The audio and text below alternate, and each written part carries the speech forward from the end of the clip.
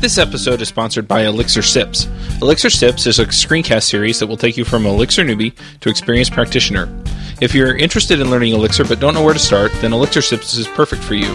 In 2 short screencasts each week, between 5 and 15 minutes, Elixir Sips currently consists of over 16 hours of densely packed videos in more than 100 episodes, and there are more every week. Elixir Sips is brought to you by Josh Adams, expert Rubyist and CTO of a software development consultancy, Isotope 11. Elixir Sips. Learn Elixir with a pro. Find out more at elixirsips.com. This episode is sponsored by Less Accounting. Let's face it, there are a lot of things about being an entrepreneur that we all hate. One of the things that I really hate is bookkeeping. Less Accounting has just started a new service where you can get your bookkeeping done for a really low cost each month. If you're interested, go to freelancershow.com/bookkeeping to go check it out. I signed up and they had me all caught up within a couple of days. It was awesome, and I can't recommend them highly enough. Their people are professional and good at what they do. So go check it out once again at freelancershow.com/bookkeeping. This episode is sponsored by Dev Mountain. Dev Mountain is a coding school with the best world-class learning experience you can find. Dev Mountain is a 12-week full-time development course. With only 25 spots available, each cohort fills quickly. As a student, you will be assigned an individual mentor to help answer questions when you get stuck and make sure you are getting the most out of the class. Tuition includes 24-hour access to campus and free housing for our out-of-state applicants. In only 12 weeks, you'll have your own app in the App Store. Learn to code. It's time. Go to devmountain.com/freelancers. Listeners of The Freelancer Show will get a special $250 off when they use the coupon code FREELANCERS at checkout. Hey everybody, and welcome to episode 154 of The Freelancer Show. This week on our panel we have Jonathan Stark. Hello. I'm Charles Max Wood from devchat.tv. And this week we're going to be talking about sales conversations. I'm wondering, when you think about sales conversations, Jonathan, what exactly do you think about? Is it anything in particular, or? Yeah, definitely. For me, sales is obviously a huge thing. For me, the process, almost always it boils down to some kind of initial contact from a prospect. So I'll do like a speaking gig or a webinar, or someone just comes to me through my website or in a Google search, and they'll contact me through my site and say, hey, we've got X, Y, and Z that we think you'd be a good fit for. Can we set up a call? And at that point, I'll usually, almost always, no matter what they're looking for, whether it's mobile strategy or they're booking me for a speaking gig, or sometimes people hire me to write white papers and that kind of thing. Whatever it is, I'll usually respond to that email, say, yes, let's definitely set up a call. Here's a link to, my scheduling software. You can just pick an hour. And in the meantime, in order for me to do homework for that phone call, could you just answer this like a half a dozen questions? And they'll typically, a good customer, it's usually a good sign when someone responds to that email by booking a call and doing a huge brain dump in the email, because it indicates a lot of things to me. One is that they're very forthcoming. 2, that they're probably feeling a lot of pain. And 3, that, it just gives me a lot to work with. So they're already pretty engaged with the relationship. So from there, I'll take that research, and I will also, before the phone call, literally do my homework by going and researching the person. I'll go look them up on LinkedIn, and I'll check out the site for the company, and I'll try and get a whole bunch of information, like how big do I think the company is? How many employees do I have? How many people on LinkedIn are associated with it? Is there any big news about the company? What products do they, I familiarize myself with the enterprise. So that way, when we get to the sales conversation, I'm not going to be asking dumb questions that anyone can find from a Google search. And we can get straight into the conversation about why it is that they're contacting me and what it is that they think I can do for them.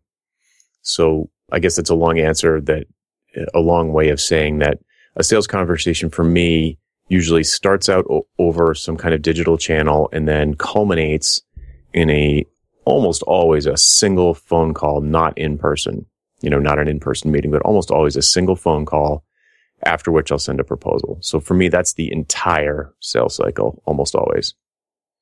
Yeah, for me, it's very similar. It's not, I don't know that I would break it up, into discrete parts or anything like that, and it does kind of move through stages, but there are a lot of pieces that go into it as the sales process progresses. So, there's a lot of getting to know people. There's a lot of getting to know about the company. And you mentioned that you do a lot of that research beforehand. And I have some questions about that. But, then once you start to get to know them and get to know about the company, you start to find out what problems they have. And I like getting those core dumps too, but a lot of times they don't really know what to tell you. So there's some discovery process in there.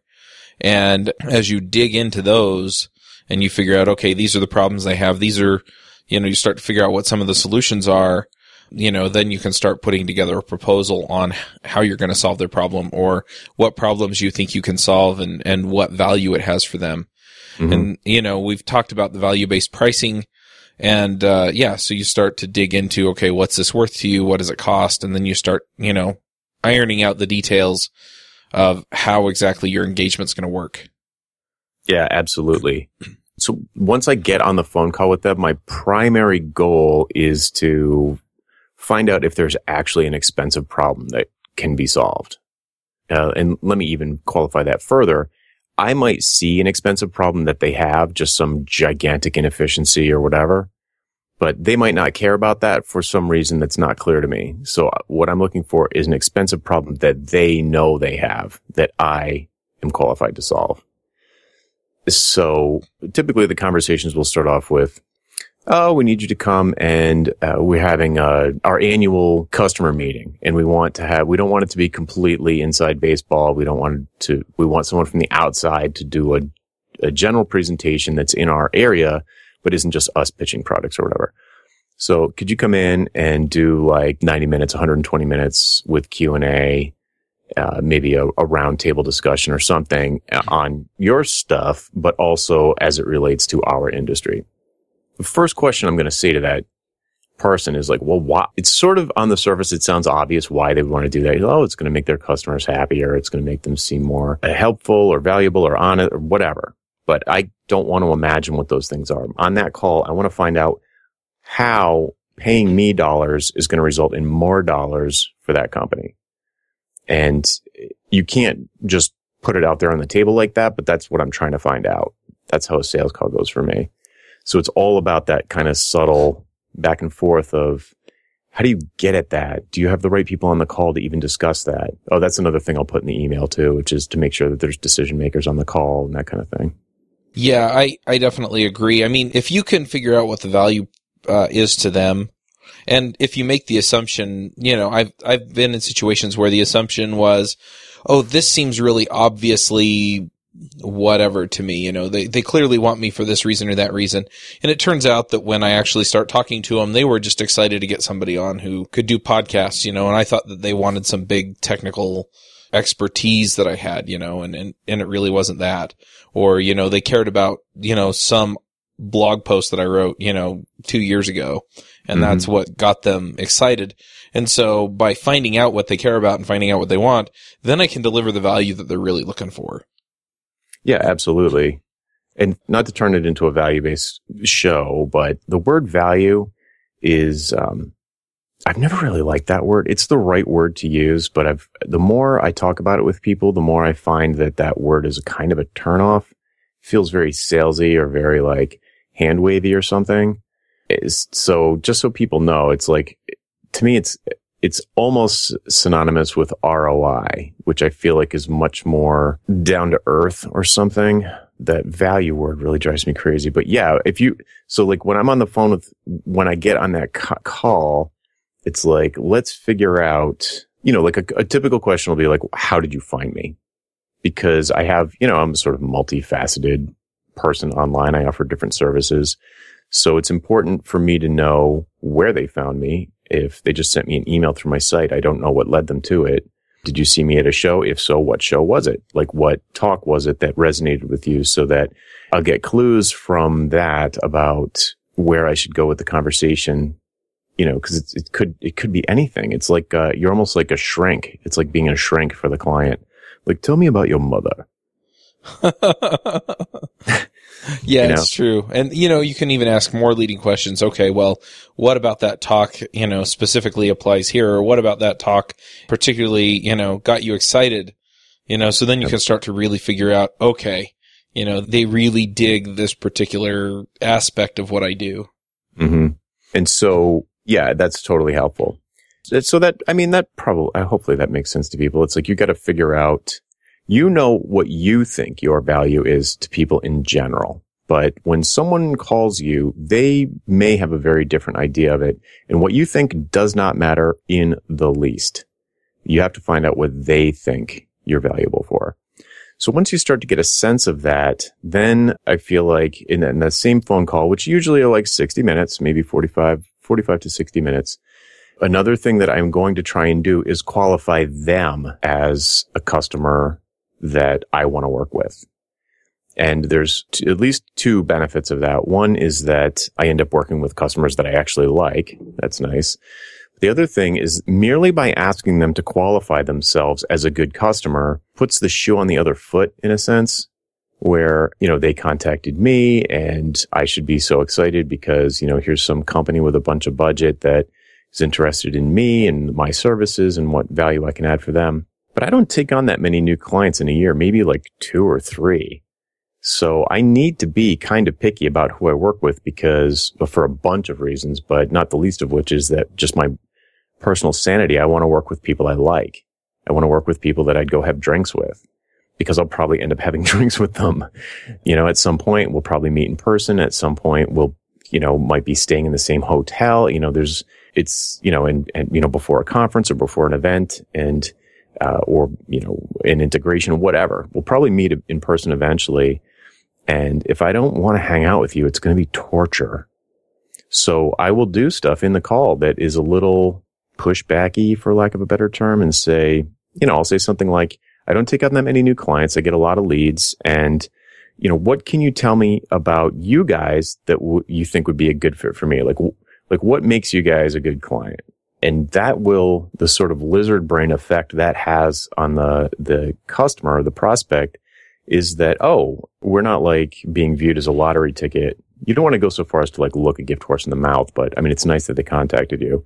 But if you can position yourself as you've got other suitors, so to speak, and you are picky about who you work with, then it makes them defend themselves to you in a way that I think makes negotiations, once you finally get to a proposal stage, makes negotiations a lot easier and can also help reveal what expensive problem that you'll be solving for them. Yeah, I can totally see that. It seems like a lot of times when I talk to people about sales conversations, it's more about how do I get the prospect to actually buy in as opposed to the other way around. And I think the situation differs a little bit when you have plenty of leads coming in as opposed to when you have maybe just enough leads coming in to where if you land most of them, then then you can make it. So elaborate on that a little bit. So if you're coming from a place where you're in demand, then, your sales conversations are going to be as much about how can I help you as it is about, is this a good fit for me? Is this a good fit for you? Is this a good fit for me? When you are in a place of scarcity, things are really slow. You're not getting a lot of leads. You need the work. Then your conversations go a lot more to how do I get this work so that I can eat? Yeah, that is where it gets really tricky. It's hard because you don't want to come across as desperate and you don't want to put yourself in a position where the negotiations are very one-sided. And I know people who have done this and wound up taking deals that were less than ideal. Yeah. So there's two visceral reactions to that. And the first is that if you feel like you can close a deal by essentially undercutting yourself or giving a massive discount because you don't care, you're like, I need $1,000 in the next 3 days or I am in trouble. Like a situation like that is really bad for any kind of negotiation. Because like you said, if you're desperate, you're going to do stupid stuff that ends up essentially prolonging the inevitable. It's basically just putting off, you're delaying the pain or you're spreading the pain out over a bigger time because you're going to end up with a terrible customer. Because no matter how great the customer is, they're always going to know that they can get you to discount. They're going to push back on every price. They'll never be a good customer. It'd be very hard to turn them into a good customer. The other thing is that the last thing that being desperate or needy in any way, any whiff of desperation is you're going to lose the deal. unless you drastically offer, even if you offer a price that's too low, you're going to lose the deal. Yep. You have to do everything possible to remove any shred of desperation from your pitch. I don't care if you're going to get kicked out of your house.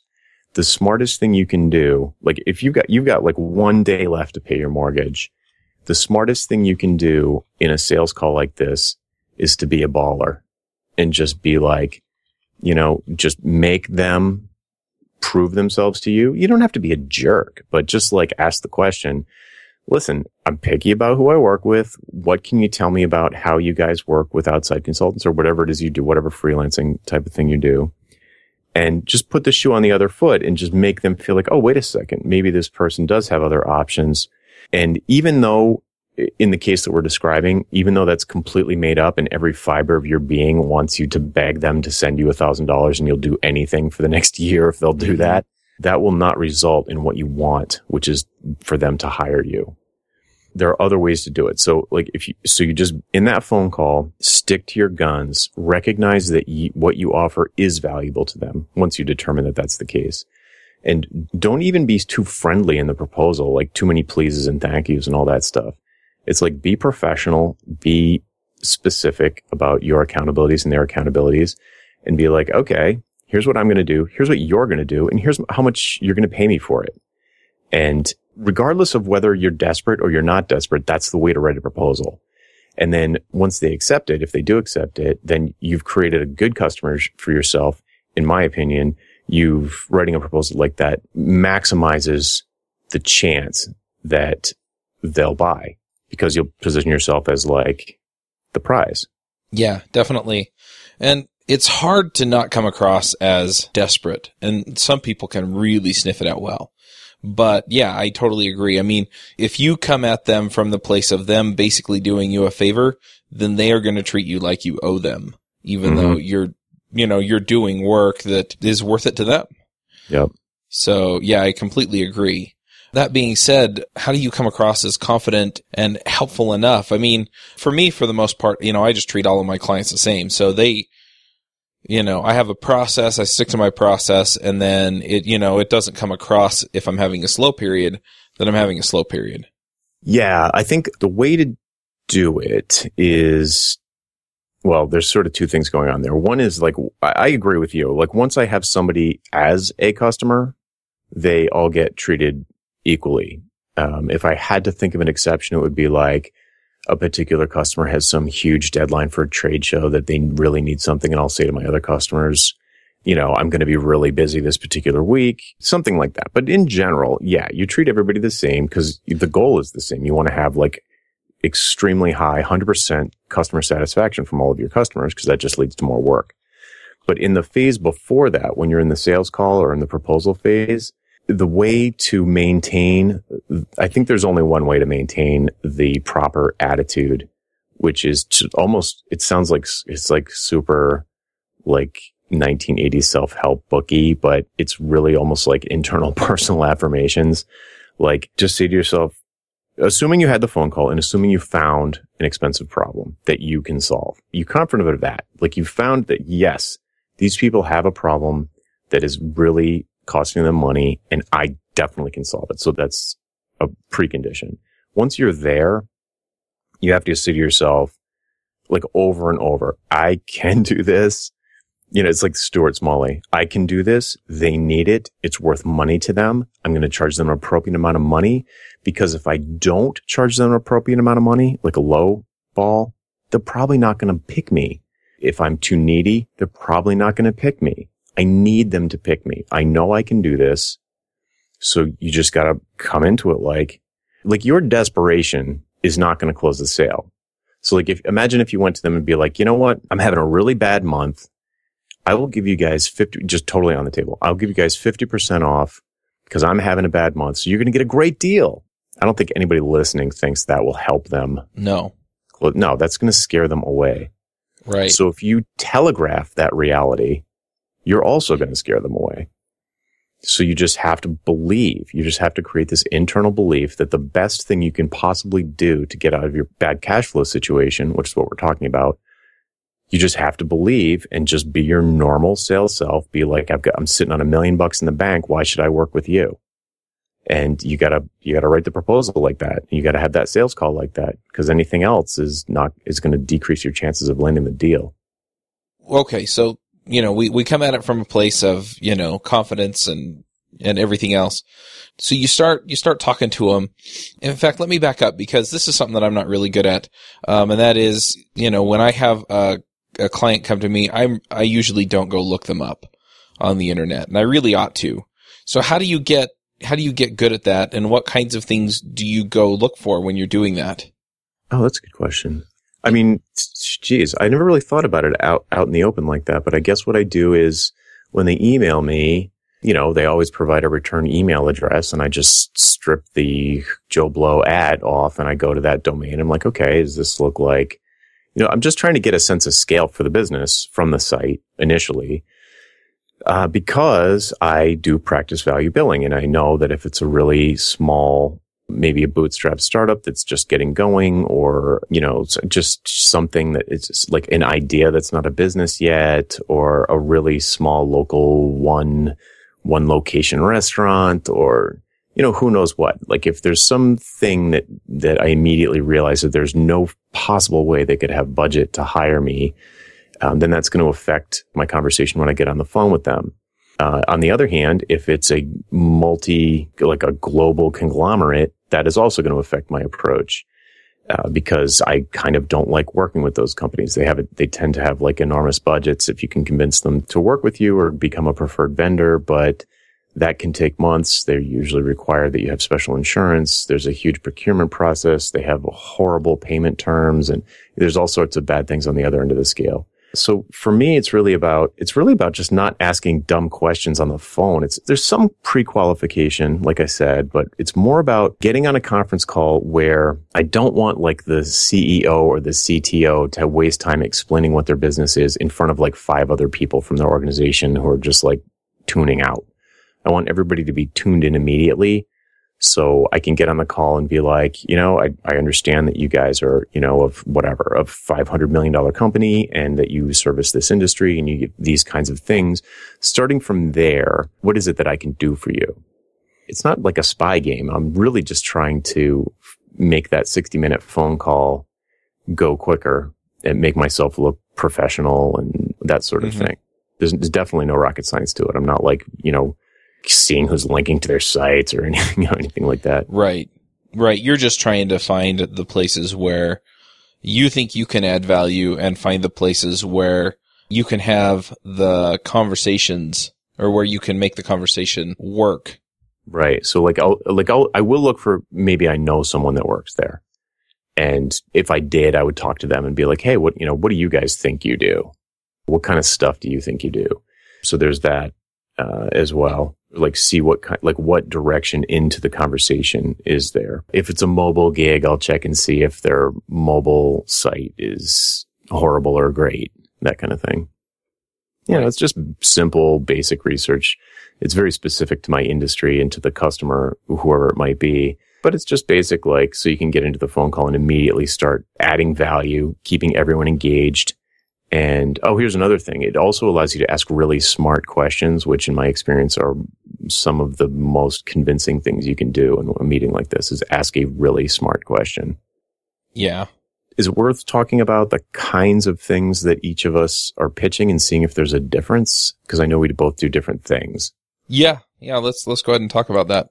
I think there is, because, I think you can talk about this, but I think what you bring is you bring an expertise in specific areas. I don't know how much hands-on development you actually do. Mm-hmm. Where, that's mostly what I'm selling is, I'm going to go and I am going to do this work, and I'm going to deliver. It's not so much a result as it is almost a product. Oh, okay. So when you say product, can you just qualify that a little bit? So I have a tangible deliverable. I have code that I deliver. Mm-hmm. Right. Okay. I think that's the prevailing mindset for people who code for a living. And I've been a web developer for a decade. Mm-hmm. So I definitely know where that's at, and there's sort of easy money in being a pair of hands that types Rails. Oh, yeah. Pair of hands that types PHP. It's really easy to quantify. If somebody knows when they need a Rails developer, that's why they contacted you. But the problem with that is that you immediately get into a bit of a commodity market, and it's getting worse. So, like, yes, you could be like, oh, I'm a member of the Rails core team. Like, you can have some demonstrable expertise. Like, maybe you wrote a book about Rails, or you wrote a book about working for the vertical, like a restaurant industry, doing Rails apps for the restaurant industry or something, and a restaurant calls you. But all of those things that I just mentioned, the reason why they will differentiate you from other developers and raise you above the commodity pricing that you'll end up faced with is that you've got demonstrable expertise. So really what they would be paying for, if they pay a premium for you, they are paying it because you're a recognized expert for some reason in their industry. But really, okay, so you've got that expertise, which allows you to charge a premium. Probably you're charging by the hour. Probably the listeners are charging by the hour. But really, it's kind of like half commodity, half premium based on expertise. Like you can trust that I've got all these clients. You can call any of them. They can say how professional I am and how fun I am to work with, how my code's bulletproof, how I do disaster recovery, and everything is like easily maintainable. And you can say all those things, but everybody can say a lot of those things, whether they're true or not. So the third party, the demonstrable expertise, like I do have a book, I am on the Rails core team. Those sorts of things carry a lot more weight. And so what I think over time, I guess this is two conversations, but over time, what you should do is focus on those differentiators and do more of that. And then you'll end up hiring Rails developers that are just a pair of hands.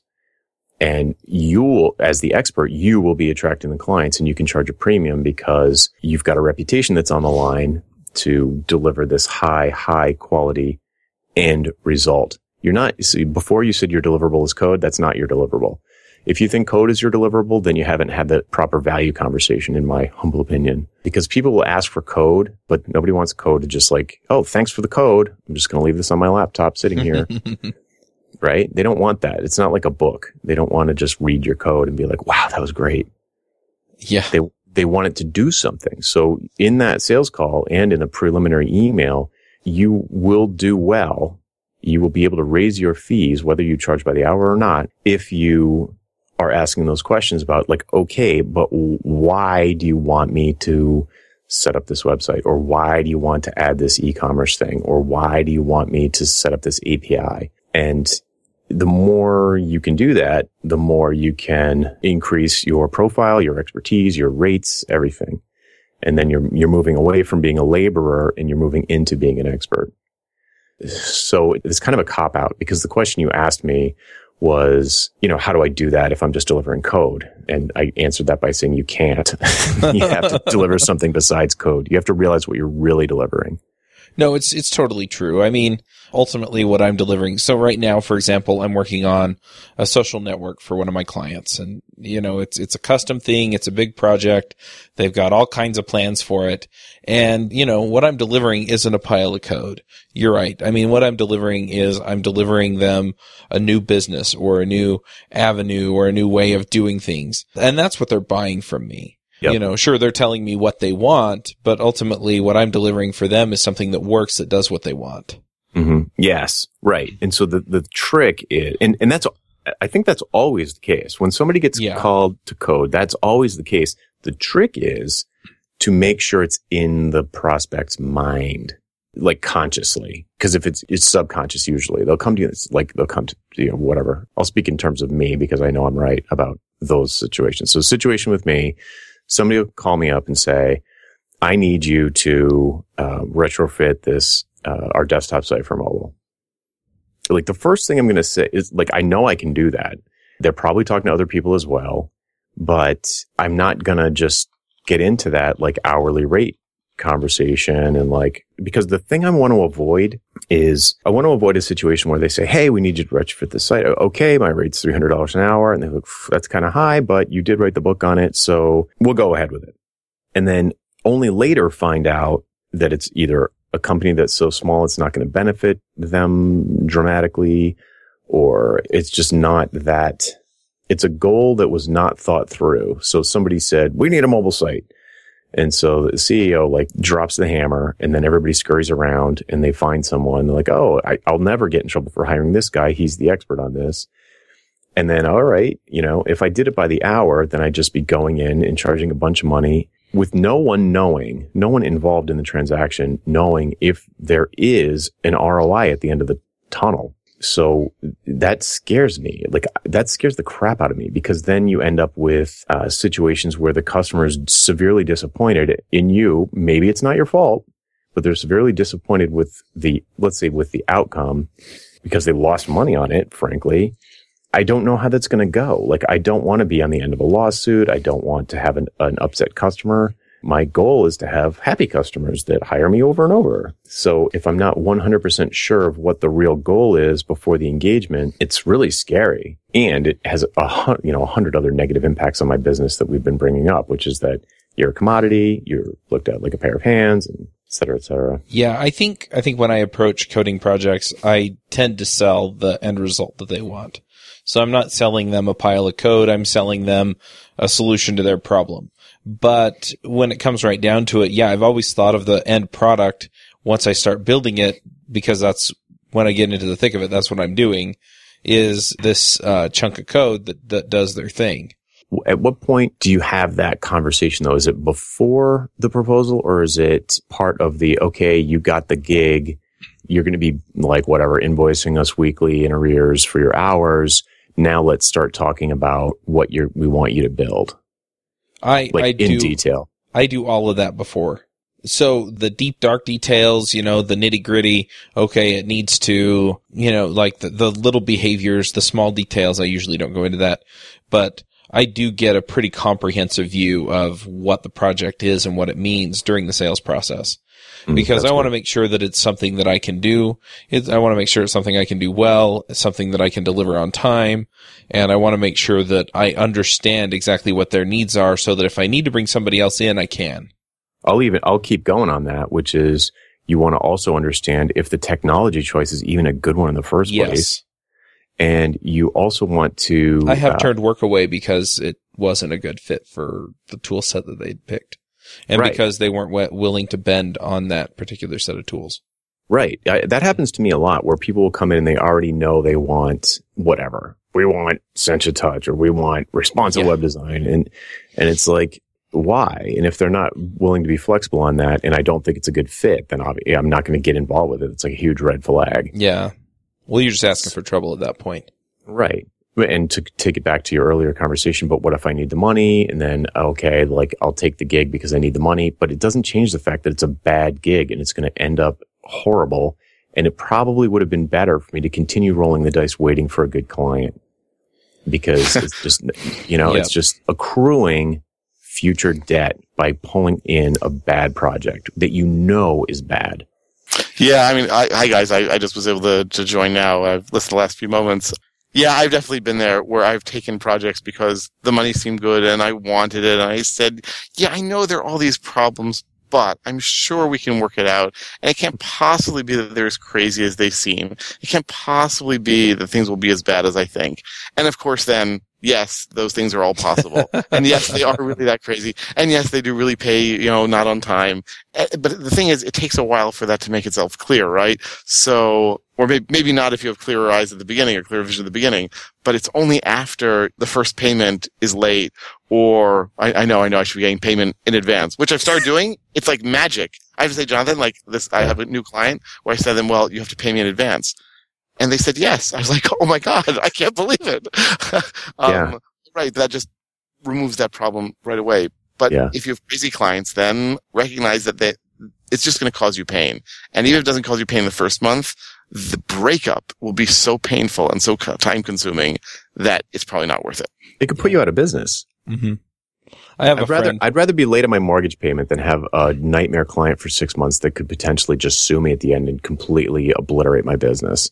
I'd rather borrow the money from my parents or something. It's like, I recognize that it's a very painful and embarrassing situation when cash flow gets tight. I've totally been there, and I've totally done the wrong thing sometimes, and it just burns you every single time. So the moral of the story is, keep some freaking money in the bank, But so you don't have to put yourself in that position. But if you do end up in that position, find another way to cover the cash flow, because taking on bad clients just leads to more bad clients. Yeah. It's like go on. A friend of mine, he did a fixed bid on a project, and it turned out that he had, severely underbid it, but he needed the money right away. And yeah, he was explaining to me how it had completely wiped him out. So in order to avoid getting completely wiped out, he took a gig that eventually wiped him completely out. And it was just because, the client wasn't a great client. The project wasn't a great project. And, he was so desperate for it that he underbid it. And, you can't afford to do that. Yeah. It's either going to result in a nightmare client or you losing a good client. Yep. Because underbidding it or being needy or desperate is just going to lose you the good clients, and it's going to attract the bad clients. The bad clients are the ones that will ignore that. The ones that want to compete on price. They'll be like, this guy's desperate. We can nickel and dime him down to nothing and then fight over every invoice, and he'll give it up because he's desperate. It's just not, you can't negotiate from that standpoint. You just can't. It's a downward spiral that you're better off solving a different way. I recognize it's a major problem when you're in that situation, but solve it a different way. Don't solve it through your clients. So one thing that I want to ask then, because we are talking about sales conversations here. So we've kind of put up a bunch of don'ts. We've put up a bunch of do's, but what do you really want to communicate to the client? Let's say that you have found out from them that they are a good fit, that it looks like they're gonna work out splendidly. They're gonna pay all their invoices on time. The work is going to be challenging and good in a fun way. And it's the type of work that you've been dreaming of doing. What do you need to communicate to them to make it kind of a no-brainer to hire you? So I'll give you a specific example. It's very fresh in my memory. So last week I got a random email through my website from a software company that I've never heard of, who wanted me to come in and do an internal talk at an event they were having. That could be anything. Like, I've done these for the Federal Reserve, and I've done them for Nuance and just some startups, some gigantic government organizations. So you have no idea what their expectation is on what they're getting into. You have no idea how complicated it's going to be, how much red tape. You have no clue. So I'm like, okay, so I do what I said before. I'm like, okay, let's see what this company is. Okay, that makes sense. It seemed like a successful small software business, a small to medium software business. Try and get a sense of how many employees, that kind of thing. And try and, learn their vertical a little bit just so I can ask smart questions when we get on the phone. So I go, okay, great. Could you just answer this half a dozen questions about your business and the event itself? How many people are going to be there? How long would I be expected to be on stage? Is it more of a workshop or a panel? Like details. Like, I just paint me a picture of what it's going to be like when I get there that day. And, click on this link and pick an hour from my schedule, whenever it's convenient. So then we get on the phone call, and it's like the president of the company, the lead developer, CIO, like the high level smart developer guy. And I think there's also like a marketing type person there, or possibly the person responsible for organizing the event.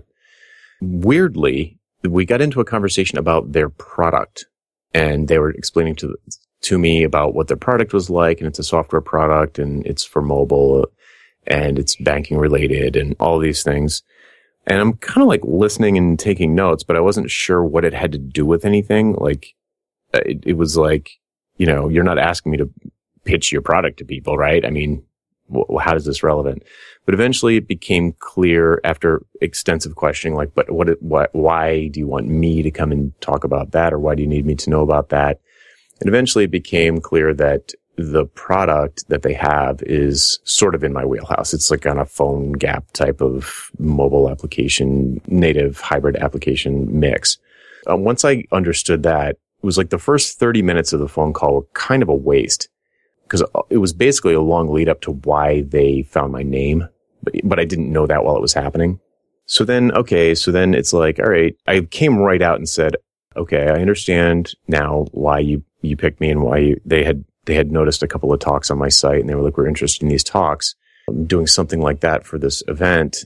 Can you tell us about those talks and what the content is like? So I did that real briefly, but I was like, I came out and I was like, what's the goal of this event? Like if it was like a home run, like if I came in and just knocked it out of the park, what would I have to do to make it like a huge win for you guys? You know, we could have talked all day long about details about where it is and like what time I was going to set up and what was going to be in the talk. And like, do I have a Mac or PC and do they have a projector that, you know, all those little details. But all I really needed to know was, why do you want me to do this? Like, why would you spend, and I always say this, why would you spend all the money to have me come up there to do a talk like this? There's got to be some kind of ROI for you. And weirdly, the guy said, no, not really. We just want to make the customers feel like that we're not just pitching products to them all day long. We want someone from the outside to come in and be like an outside expert that is of a like mind with us. So I was like, okay, so what he's really saying is that it is a sales thing, but they want a sales thing that's not coming from their salespeople, right? Mm-hmm. So I'm like, okay. And they had already shared with me who their customers were, and they're gigantic. So I was like, okay. So basically I'm doing a sales thing for them for huge customers, which presumably are paying fees that you are in the 5 and 6 figures for sure. So, all right. So then when you like turn around and look at it, it's like, all right, it's tops. It'll take me 8 hours. You know, there'll be a couple phone calls leading up to prep and blah, blah, blah. I said, okay, I got all this information. And now the proposal is where the answer to your question comes from. So in the proposal, the information that I want to convey to them is that I do professional speaking all the time. And I'm not going to say to them, I do professional speaking all the time. What I'm going to do is I'm going to demand of them certain things that a professional speaker would demand. So in the proposal I sent, I was like, thank you very much for this opportunity. I think this is an important event. It'll be great to meet you and great to meet your clients. And I look forward to having a very successful relationship. Okay, great. Here's the pitch. Here's what I'm going to do. I am going to come to town the night before because I don't want to risk any possibility of being late for this important event. I want to arrive as much as an hour or more early for the event if you have someone on site that can let me in. I want to meet with a dedicated AV person. I want to, all of these things that they're probably not thinking of because they don't think about doing professional speaking events all the time. They don't normally put on events. So the thing that I want to convey by demanding things of them, what I'm conveying is that I do this professionally. You can trust me. You're not taking a risk with me because I'm telling you how to put on your own event. Here are the things that you need to do to satisfy the speaker requirements. And, so then I'll go through that. And at one point I was like, if I want to stay at the closest 4 or 5 star hotel near your location, which conveys to them that it's very important to me to be close to their event. I don't want any weird, unexpected delays. And it also conveys to them that I'm not going to stay in a Motel 6 that I'm accustomed to, throw a little prima donna at them and be like, I'm accustomed to staying at a really nice place, just like I'm sure all your customers are going to be staying at. So let me know what that is, et cetera, et cetera. So far what I'm conveying is that I'm an expert public speaker. We've already determined on the phone that I'm a domain expert for what they want me to talk about. And now I'm saying, and I expect to be treated like an expert and not like someone who's just going to stay at a Motel 6. Like I'm not doing that. I'd rather not do the gig. And so that was all very clear. And then, by the end, it's 100% clear what's going to happen. It's 100% clear that what they're getting into. And what I've done, I think, or hopefully what I've done is I've completely minimized any sense of risk about hiring me by the time they get to the end of the proposal. Right. And at the end of the proposal, it's like, and here's the price. So by that time, what I'm hoping is that they'll look at the price and be like, oh, I thought it was going to be more. Mm-hmm. But if I just said to them, yeah, I'll show up, I'll do 2-hour phone calls before, I'll show up for 4 hours, and then I'll leave. They'll be thinking, oh, okay, like 6 hours. Maybe if you charged like $500 an hour, it would be whatever. You know what I mean? Right. So you're setting expectations not only as a domain expert, but as someone who deals with large companies and has the expectations that the large companies, most high-ranking outside consultants and advisors also expect.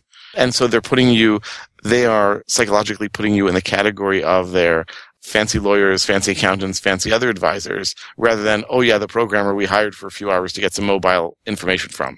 Exactly. Yeah, you nailed it. So I have some proposer's remorse. I don't know what you call that, but Seller's remorse. basically, so there's a company that recently reached out to me to do some training on site for their folks. And so I just kind of pulled together and I said, you know what, here's what I'll talk about. Here's what I plan on doing. Here's what I'd like to cover. Here are some of the things that I would like to do in order to make sure that, it's a valuable experience for you.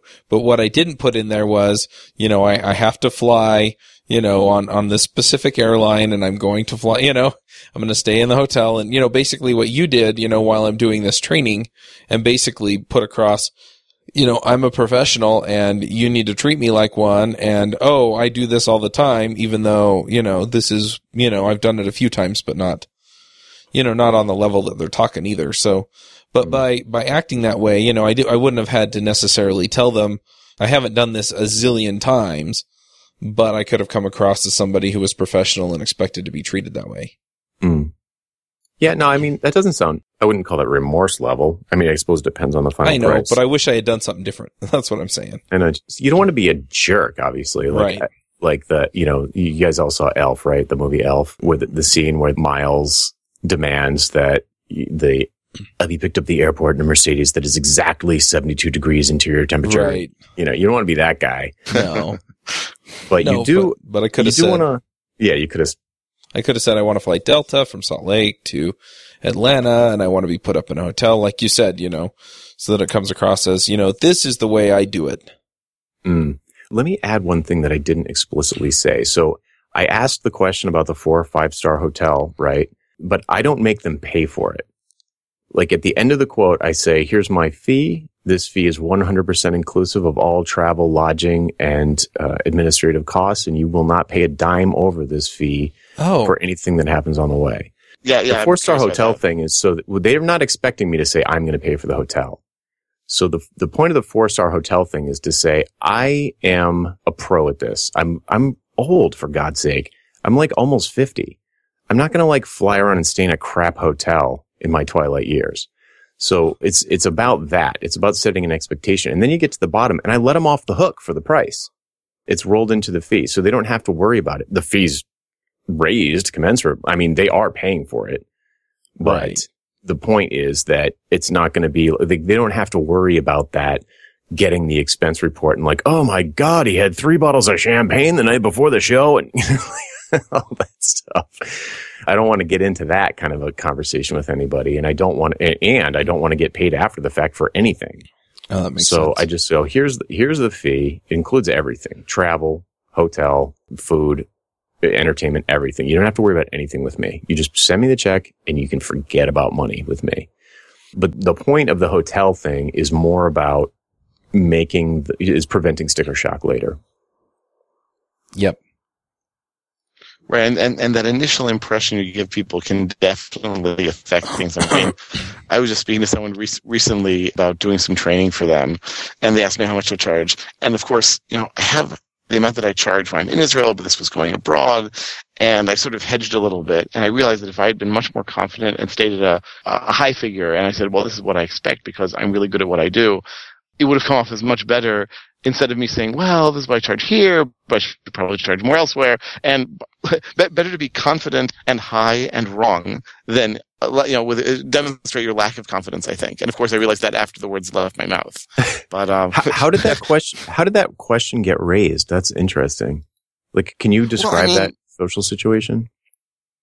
Sure. So basically, I'm now doing, as of a month ago, I'm now doing training on my own instead of doing it through a company in Israel. And a company abroad actually contacted me and said, hey, we're interested in having you do training through us. And they're very impressive, and I really like them, and I think I'm going to end up doing work for them or work through them, however you wish to describe it. I'm continuing to negotiate with them and talk to them about all sorts of things.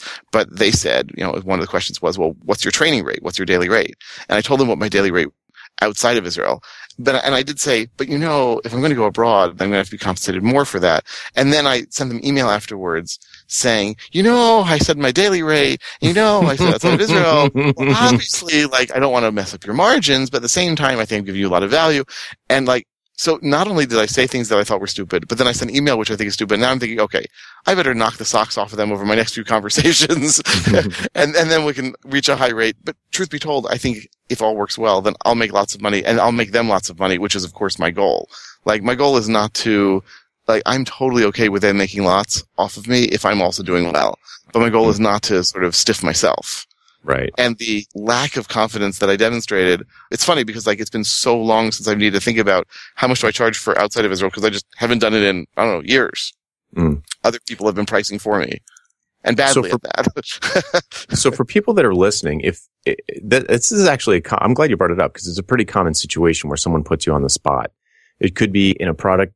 It could be in that initial sales call where someone's like, can you just give me a ballpark or something like that? And they'll put you on the spot. And if you don't have an answer ready, do not answer. Just be like, oh, well, we can talk about that. It's different for different things. Or if somebody says, what's your hourly rate or what's your day rate? I say, I don't have one. And just be like, okay, well, how do I know how much you charge? And be like, it depends on what you want me to do.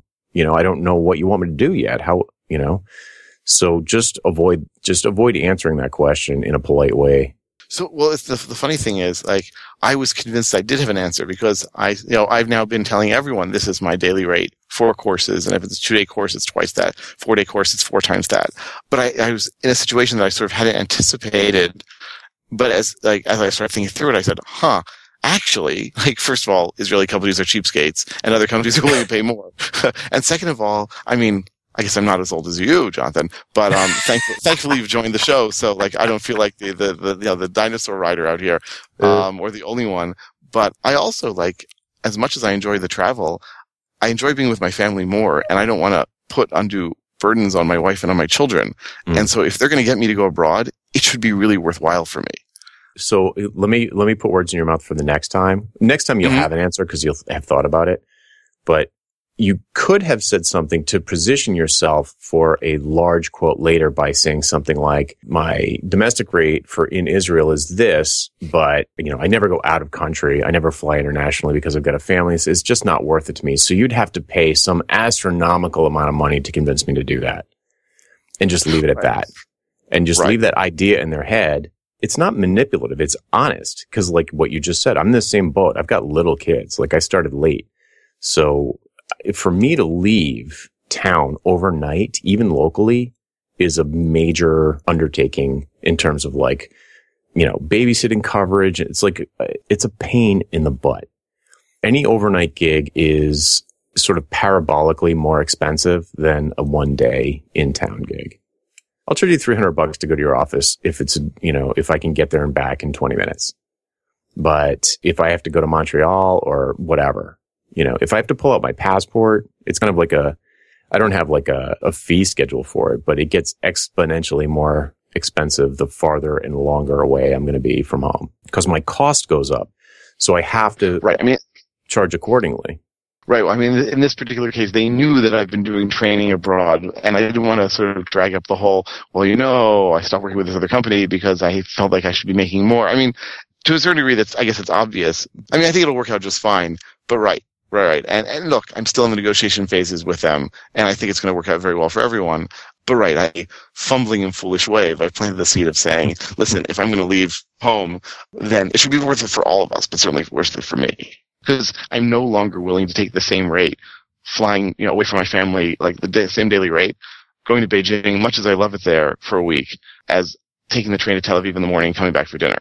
Right. Yeah, it's that's just difference. No longer acceptable to me. Right. Yeah, I say to coaching students all the time, it's like, learn your lines. It's a game. It's like all of this stuff, what people are going to ask you. And you got caught off guard there because you're in a new situation. But there's no excuse for not learning your lines. Right. Just to get back for a second also to the question that somehow earlier you had asked, Chuck, about like, how do you sort of demonstrate your value to people?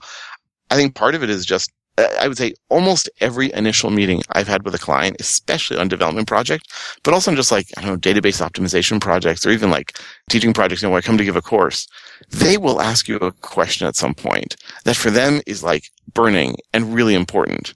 And if you can hit it out of the park on that, then you've sold them. So, I mean, like, literally earlier today, right? Earlier today, I was meeting with a new client, and I signed with them. These are people who are paying in advance and everything. Oh, is this really the right guy to go with? And I just saw something colossally, so crazy terrible in their software. Of course, it's wonderful if I can point fingers at the previous guy who'd been working on it, from whom it was so outrageously, ridiculously bad. And I went through very clearly, these are the reasons why it's bad. And I think that was it. Like, I think in those moments, they realized, okay, this is the guy we want to have. And so it's to some degree a matter of knowing your lines, right? Like Jonathan said. But I think it's also a matter of knowing they're going to ask you a question and being prepared to answer it and not think about, are they paying me for this hour, these 2 hours? Like, rather, can I really demonstrate the value I'm going to give them, because it'll pay for itself many, many, many times over? Yeah, big +1 from me. Like, if you can toss off a simple response that's very low cost for you, that gives them huge value. I mean, that's why I do podcasts. That's why I blog. I mean, we're giving this away for free, right? But it's fun, and it's not a massive undertaking. It's fun for us, Reuven. Oh, right. But yeah, right. If you can deliver them value in that sales meeting, forget about it. Yep. I just had a meeting with a company, I guess it was like 2 weeks ago, 3 weeks ago. And I sat with their guy. He was talking about like database stuff.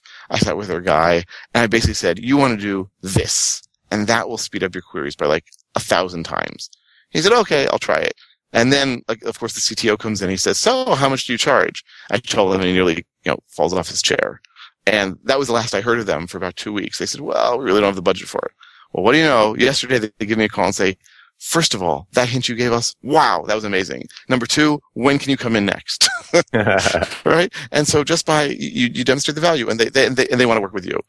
Luckily, they give me a softball to work on. Yeah, so there's a lot of ways there's a lot of ways you can prove your value. You directly proved it in that case. You literally directly proved that you can make their lives better.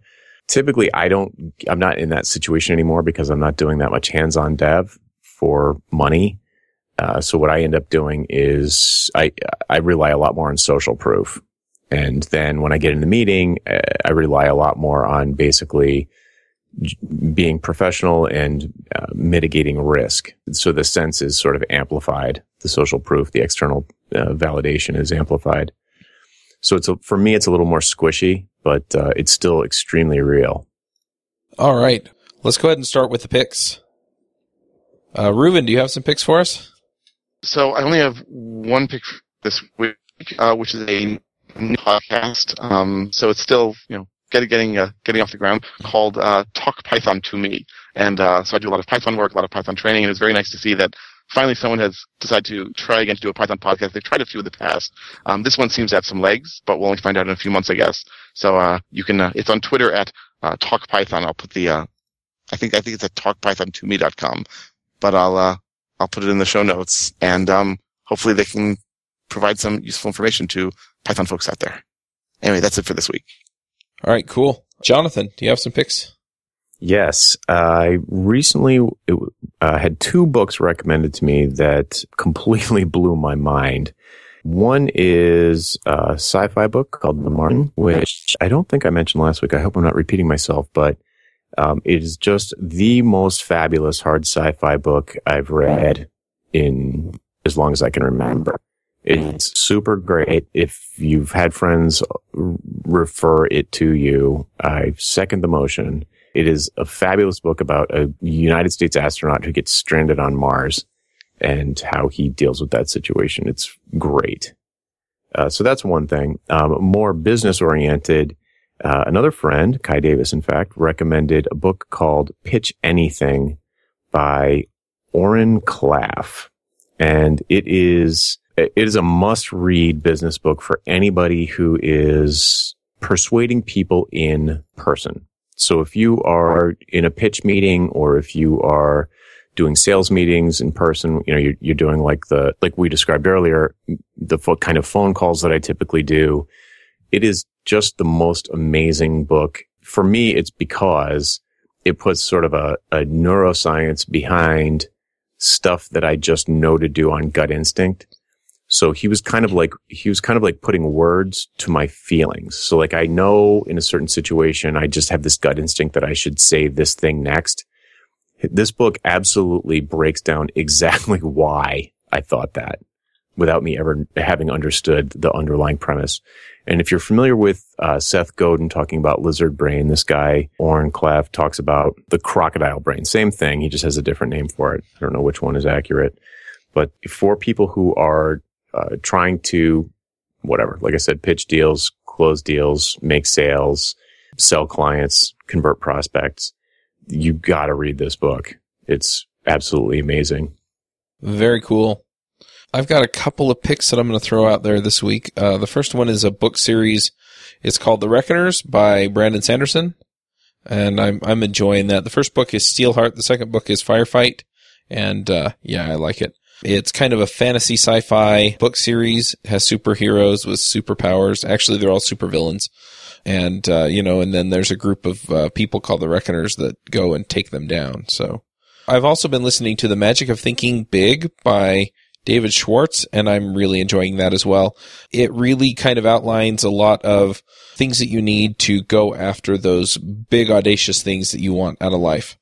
And there are strategies for overcoming some of the roadblocks to that and some other ways to kind of gain in those areas, and I'm really enjoying it. So, and I'm listening to it on Audible, but I'll put a link to Amazon and stuff if you want to get it that way in the show notes.